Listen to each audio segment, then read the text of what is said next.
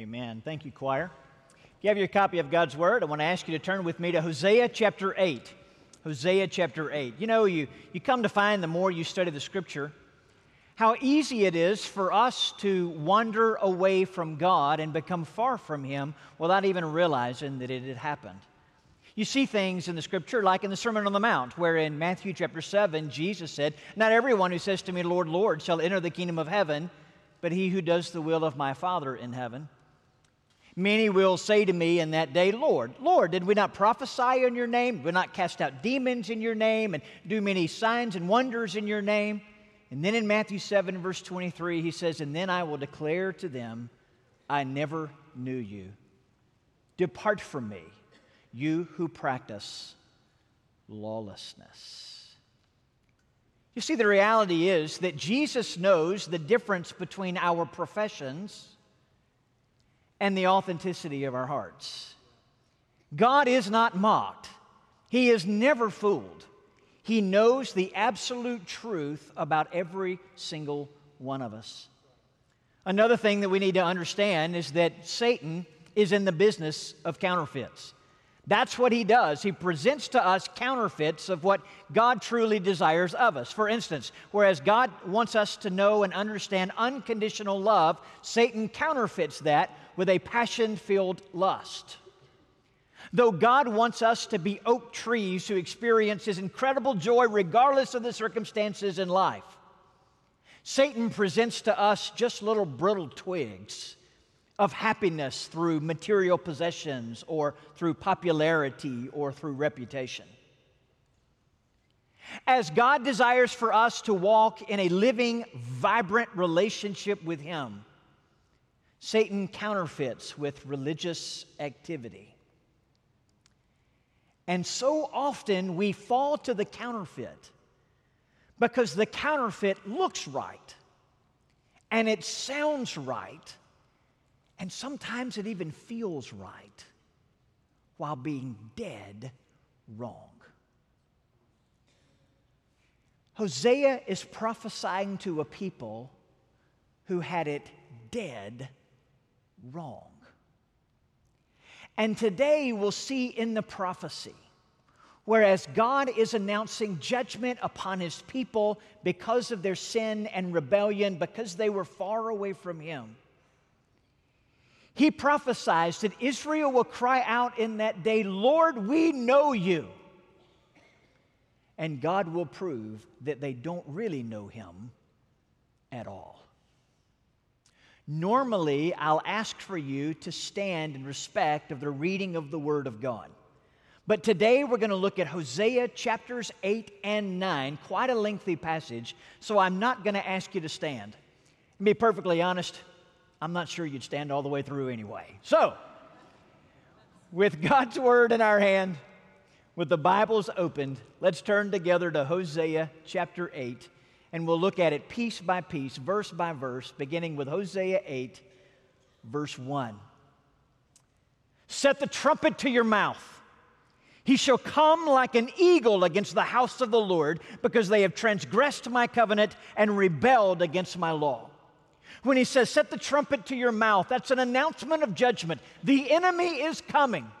When he references the eagle, that's probably a reference to Assyria who would come in judgment. An eagle is known as being fast, as being bold. So he says, warn the people. Let them know judgment is coming. Assyria is on the way because they have transgressed my covenant and rebelled my law. Verse 2, "Israel will cry to me, 'My God, we know you.' But Israel has rejected the good.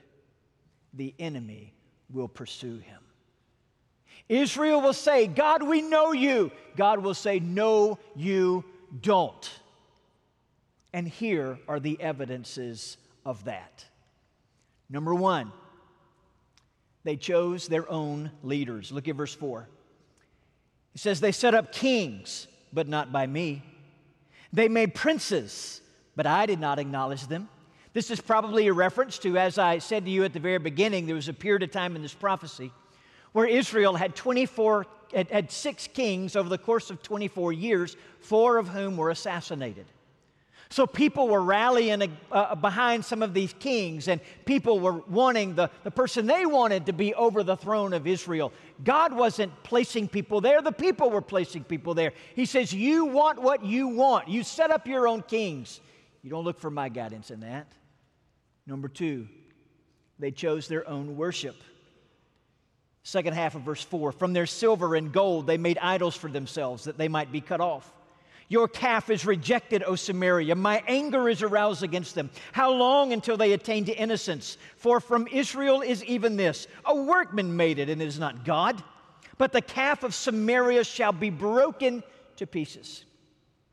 If you remember, when the kingdom of Israel split into two, there was a northern kingdom which kept the name Israel, and that's who most of this prophecy is against, and then the southern kingdom of Judah.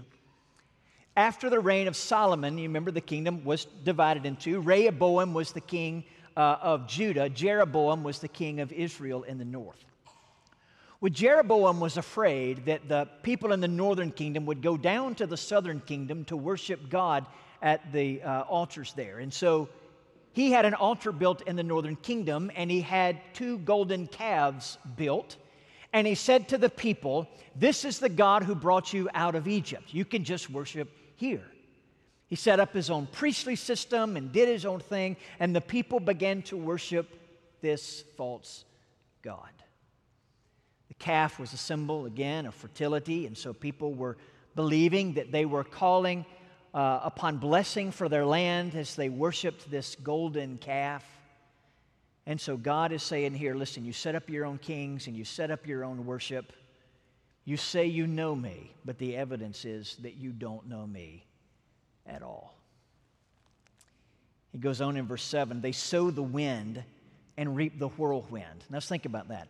Remember in the book of Ecclesiastes where the scripture says, vanity of vanities. All earth is filled with vanity. Vanity and chasing after the wind. Vanity and wind, though having somewhat different meanings, they're used interchangeably.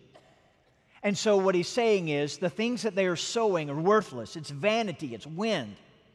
And they're going to reap the whirlwind. What's going to come from that is a judgment greater than they know. The stalk has no bud. It shall never produce meal. If it should produce, aliens would swallow it up. There's no fruit coming from Israel. Israel is swallowed up. Now they are among the Gentiles like a vessel in which is no pleasure. So he's saying Israel is unfruitful. Remember a couple of weeks ago when we looked at the parable of the sower, or maybe more appropriately entitled the parable of the soils, we made the point that genuine salvation manifests itself in fruitfulness. Where there is no fruit, you got to wonder if there's genuine salvation there. He says Israel says that they know me, but they don't produce any fruit. And here in the next few verses, he likens Israel to 3 different objects. And so there in verse 8, when he says, now they're among the Gentiles like a vessel in which is no pleasure, he says they are no more than discarded pottery. Now think with me about that. God said to Israel, you are a special treasure to me above all the peoples of the earth. But because they had rejected him, they were mixed among the Gentiles like discarded pottery. And then he says in verse 9, they have gone up to Assyria like a wild donkey alone by itself. So Israel is like discarded pottery, and Israel is like a wild donkey. No restraint, just wandering on his own. And Ephraim has hired lovers. She has prostituted herself. Yes, though they have hired among the nations, now I will gather them, and they shall sorrow a little because of the burden of the king of princes. Verse 11, because Ephraim has made many altars for sin, meaning that they have erected these altars that are leading people to sin. They have become for him altars for sinning. So the worship is corrupt. It's making things worse. In verse 12, he says, it's not that they didn't know. I have written for him the great things of my law, but they were considered a strange thing. I told them how to live, but they chose to reject it. Verse 13, the sacrifices of my offerings, they sacrifice flesh and eat it, but the Lord doesn't accept them. Now he will remember their iniquity and punish their sins. They shall return to Egypt. Now he's not speaking specifically here of Egypt. It would be the Assyrians who would come and carry them captive. Now some of them, as they would be scattered in different places, certainly could be scattered in Egypt. But the reference here is, though they had been redeemed from slavery, because they have rejected me, they're going back to it. He says, Judah also has multiplied fortified cities. Verse 14, Israel has forgotten his maker and has built temples or palaces is the way that word would be translated. Judah also has multiplied fortified cities. I will send fire upon his cities and it shall devour his palaces. So he said they set up their own kings, they set up their own worship, and third of all, they built up their own cities. The northern kingdom has built palaces. The southern kingdom has built fortified cities, protecting themselves from harm. But it's not going to work. Listen, it's not that it's a sin to build up or to fortify a city. The sin is when in doing that you feel that you don't need God anymore. And that's what Israel had done. You know, there's a scripture that says, unless the Lord builds a house, those who build it labor in vain. That's also actually talking about family. But whether you're building family or whether you're being used of the Lord to build church or whether you're building a city, if the Lord is not in the building, it's worthless. All buildings built on sand will eventually fall. And that's what he's saying. So he says, judgment is coming, let people know. Because Israel's going to cry out that they know me, but the truth is they don't. And the evidence is they set up their own kings, they set up their own worship, they build their own cities. They say they know me, but they don't act like it. They don't trust in me. They don't come to me. And so they don't know me at all. And now as we come to chapter 9, Hosea does an interesting thing in this prophecy, and that is that he begins to explain the present rebellion from the perspective of past rebellion. And I'll explain that more in a moment. But here's the fourth point that I want you to see before we get to chapter 9. And that is, they had been living this way for a long, long time. It wasn't something that just happened yesterday. They'd been living this way for a long time. Look at chapter 9, verse 1. Do not rejoice, O Israel, with joy like other peoples, for you have played the harlot against your God. You have made love for hire on every threshing floor. The threshing floor and the winepress shall not feed them, and the new wine shall fail in her. You are saying that Baal has provided fertility in your land, but Baal has not. He's lifeless idol. God, who is their maker, God, who is their redeemer, God is the one who brought them in the land. God is the one who's provided for them. Verse 3, they're not going to dwell in the Lord's land. By the way, it's the Lord's land, it's not yours. They shall not dwell in the Lord's land. Ephraim shall return to Egypt and shall eat unclean things in Assyria. They shall not offer wine offerings to the Lord, nor shall their sacrifices be pleasing to him. It shall be like the bread of mourners to them. All who eat of it shall be defiled, for their bread shall be for their own life. It shall not come into the house of the Lord. Verse 5, what will you do in the appointed day and in the day of the feast of the Lord? For indeed they are gone because of destruction. Egypt shall gather them up. Memphis shall bury them. Nettles shall possess their valuables of silver. Thorns shall be in their tents. What are you going to do on the day of the festivals? You're not going to be able to celebrate because you're going to be enslaved. Verse 7, the days of punishment have come. The days of recompense have come. Israel knows. The prophet is a fool. The spiritual man is insane because of the greatness of your iniquity and great enmity. The watchman of Ephraim is with my God, but the prophet is a fowler's snare in all his ways. Enmity in the house of his God. They are deeply corrupted as in the days of Gibeah. He will remember their iniquity. He will punish their sins. Israel sets up their own kings. Israel sets up their own worship. Israel builds their own cities.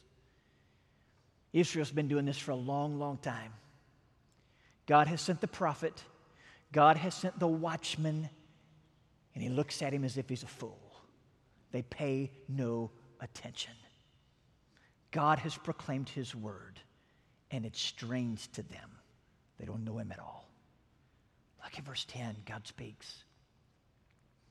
I found Israel like grapes in the wilderness. I saw your fathers as the first fruits on the fig tree in its first season. I want to help you here in verse 10.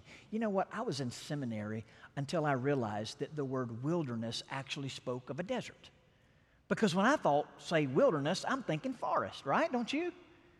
But wilderness means desert. Now, here's why this is significant. When he says in verse 10, I found Israel like grapes in the desert, do you expect to see grapes in the desert? No. So in other words, what he's saying is Israel was the apple of my eye. Israel was such a treasure to me. Israel was like the first fruits on the fig tree in its first season. Israel was precious to me. But they went to Baal Peor and separated themselves to that shame. They became an abomination like the thing they loved. Let me explain. You remember after God, through Moses, led the people out of Egypt and their 40 years of wandering in the wilderness or desert, right? Before they get into the promised land, there's a passage in Numbers chapter 25 that says that Israel was coming into Moabite territory. Now, the Moabite king was scared to death of Israel because he had heard of all that God had done for Israel in Egypt and in defeating other enemies. So terrified, he hires a man named Balaam. Balaam was a diviner, kind of a magician, and he hires this man Balaam to come and to pronounce curses on Israel. And he tries to do it, but God won't let him do it. But then finally, Balaam says to the people, listen, you want to trip up Israel, here's what you do. Get them to have relations with your women, and they'll follow after your gods. And so in Numbers chapter 25, at Baal of Peor, the men of Israel have relations with the Moabite women and begin to worship Baal. This is nothing new, is it? They've been doing this for a long, long time. So he says in verse 11, as for Ephraim, their glory shall fly away like a bird. No birth, no pregnancy, no conception. Though they bring up their children, yet I will bereave them to the last man. Yes, woe to them when I depart from them. Just as I saw Ephraim like Tyre planted in a pleasant place, they were both places that had people that had fertile land. So Ephraim will bring out his children to the murderers. In verse 14, we have Hosea who is praying what is likened to an imprecatory psalm. He says, give them, O Lord, what will you give? Give them a miscarrying womb and dry breasts. He's saying, take away their blessings that you promised them. Verse 15, God says, all their wickedness is in Gilgal, for there I hated them. Because of the evil of their deeds, I will drive them from my house. I will love them no more. All their princes are rebellious. Ephraim is stricken. Their root is dried up. They shall bear no fruit. Yes, were they to bear children, I would kill the darlings of their womb. And Hosea says, my God will cast them away because they did not obey him. And they shall be wanderers among the nations. Now, I want to help you with something. If you go back and you look at verse 15 and you say, where God says, for there I hated them, that bothers us really badly, doesn't it? The idea of God hating. What does it mean? Well, I want to comfort you for a moment in helping you to understand that the word doesn't mean the same as the way that we use it, okay? But the word hated there would be similar to the words in verse 17, cast away. In other words, God rejects a people who have rejected him. But now think with me for a moment, okay? I told you that here in chapter 9, God, through the prophet, was going to explain the present rebellion of Israel by the perspective of their past rebellions. Now let's talk about why that's significant, okay? First of all, it's significant because, as I told you in the last point, it reminds us that this is not new. It's been going on a long time. So no one can ever say that God is being unfair. People say that sometimes today, you know? Even Christians sometimes errantly say that. Sometimes it's hard for us to believe that God can be a God of wrath as well as a God of love. And sometimes as we think about the judgment of God, we just think that that is grossly unfair. But a person who thinks that God is unfair is just showing that that's a person who has never read the Word of God. God has been putting up with this for a long time. What's happening in Hosea's day is the same thing that was happening in Moses' day in Numbers chapter 25. And Israel has never really changed. The second reason why this is important is because it shows us that they have reached a culmination of sin. That now their sin has reached to the point of boiling over, and God is going to act. Yes, God is a God of love, but yes, God is also a God of wrath. God is just, and being just, He must punish sin. And just because God hasn't punished sin in your life today does not mean that He won't tomorrow. You nor I are promised another breath, much less another day.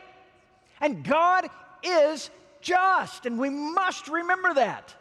And so what we see here is a culmination of the sin of Israel that now is boiling over, and God is saying, the eagle is coming.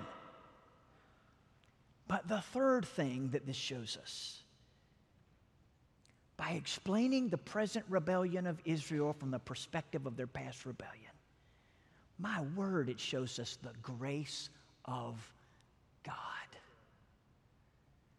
Oh, we think of that passage that Peter writes. The Lord's not slack concerning His promises, as some count slackness, but is long-suffering toward us, not willing that any should perish, but all should come to repentance. God had delayed judgment because God is gracious, and God wanted Israel to return. As judgment would come, Israel would say, God, what's the deal? We know You. Why are You letting this happen to us? And God is saying, no, you don't. You set up your own kings. You set up your own worship. You build up your own cities. And you've been doing it for a long time. At the very beginning, listen, I told you, Satan is in the business of counterfeits, right?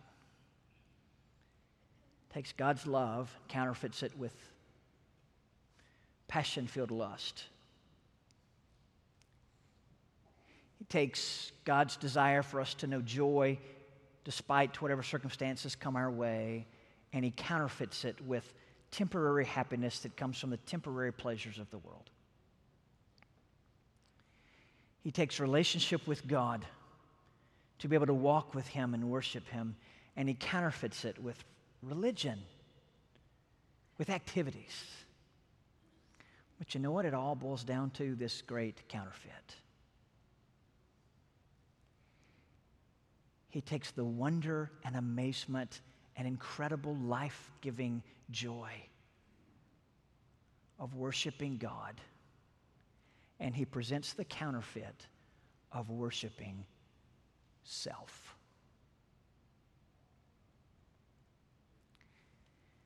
You see, the reality is,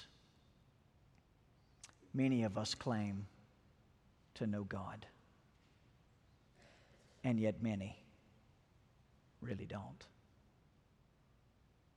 Has it ever amazed you, the verse where Jesus says, "Wide is the gate that leads to destruction, and narrow is the path that enters into life"? And our country, for years, has been called a Christian nation. Now, we certainly can argue that point. I don't know if that's really fair to say anymore, but it was at one time. And we see churches like this one that are filled with people Sunday after Sunday, and we drive past churches where parking lots are filled with cars. We know people are inside. Why is it, though, that he says narrow is the path? And the answer is because there are a lot of people who say, "I know God." But at the end of the day, they don't worship Him. They worship themselves. We set up our own kings, don't we? We live life the way we want to live. We don't want anybody telling us what to do. We build our own cities, don't we? We work hard and we earn a good living and we have lots of things that we can enjoy, and man, we can sure feel like life is absolutely perfect. Everything is great. We don't do it for Him, we do it for us, don't we?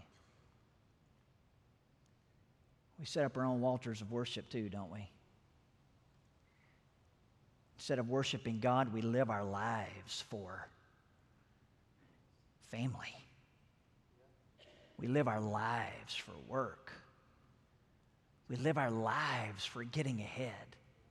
We live our lives for the golden years of retirement where we can do what? Do whatever it is we want to do. We say we know God, but we live lives for ourselves. And the truth is, we've been doing it a long, long time. Taking a step back, here's what we have to see, okay? When we truly understand the depths of our sin, then we can see in the gospel how relentless God's love really is.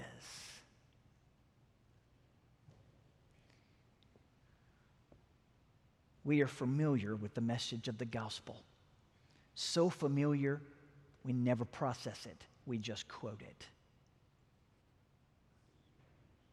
God desires for all of us to have eternal life. He has made us in His image with the ability to worship Him and walk with Him. And all have sinned and fall short of the glory of God. And every man and woman in this room would raise their hands and say, "Yes, that speaks of me."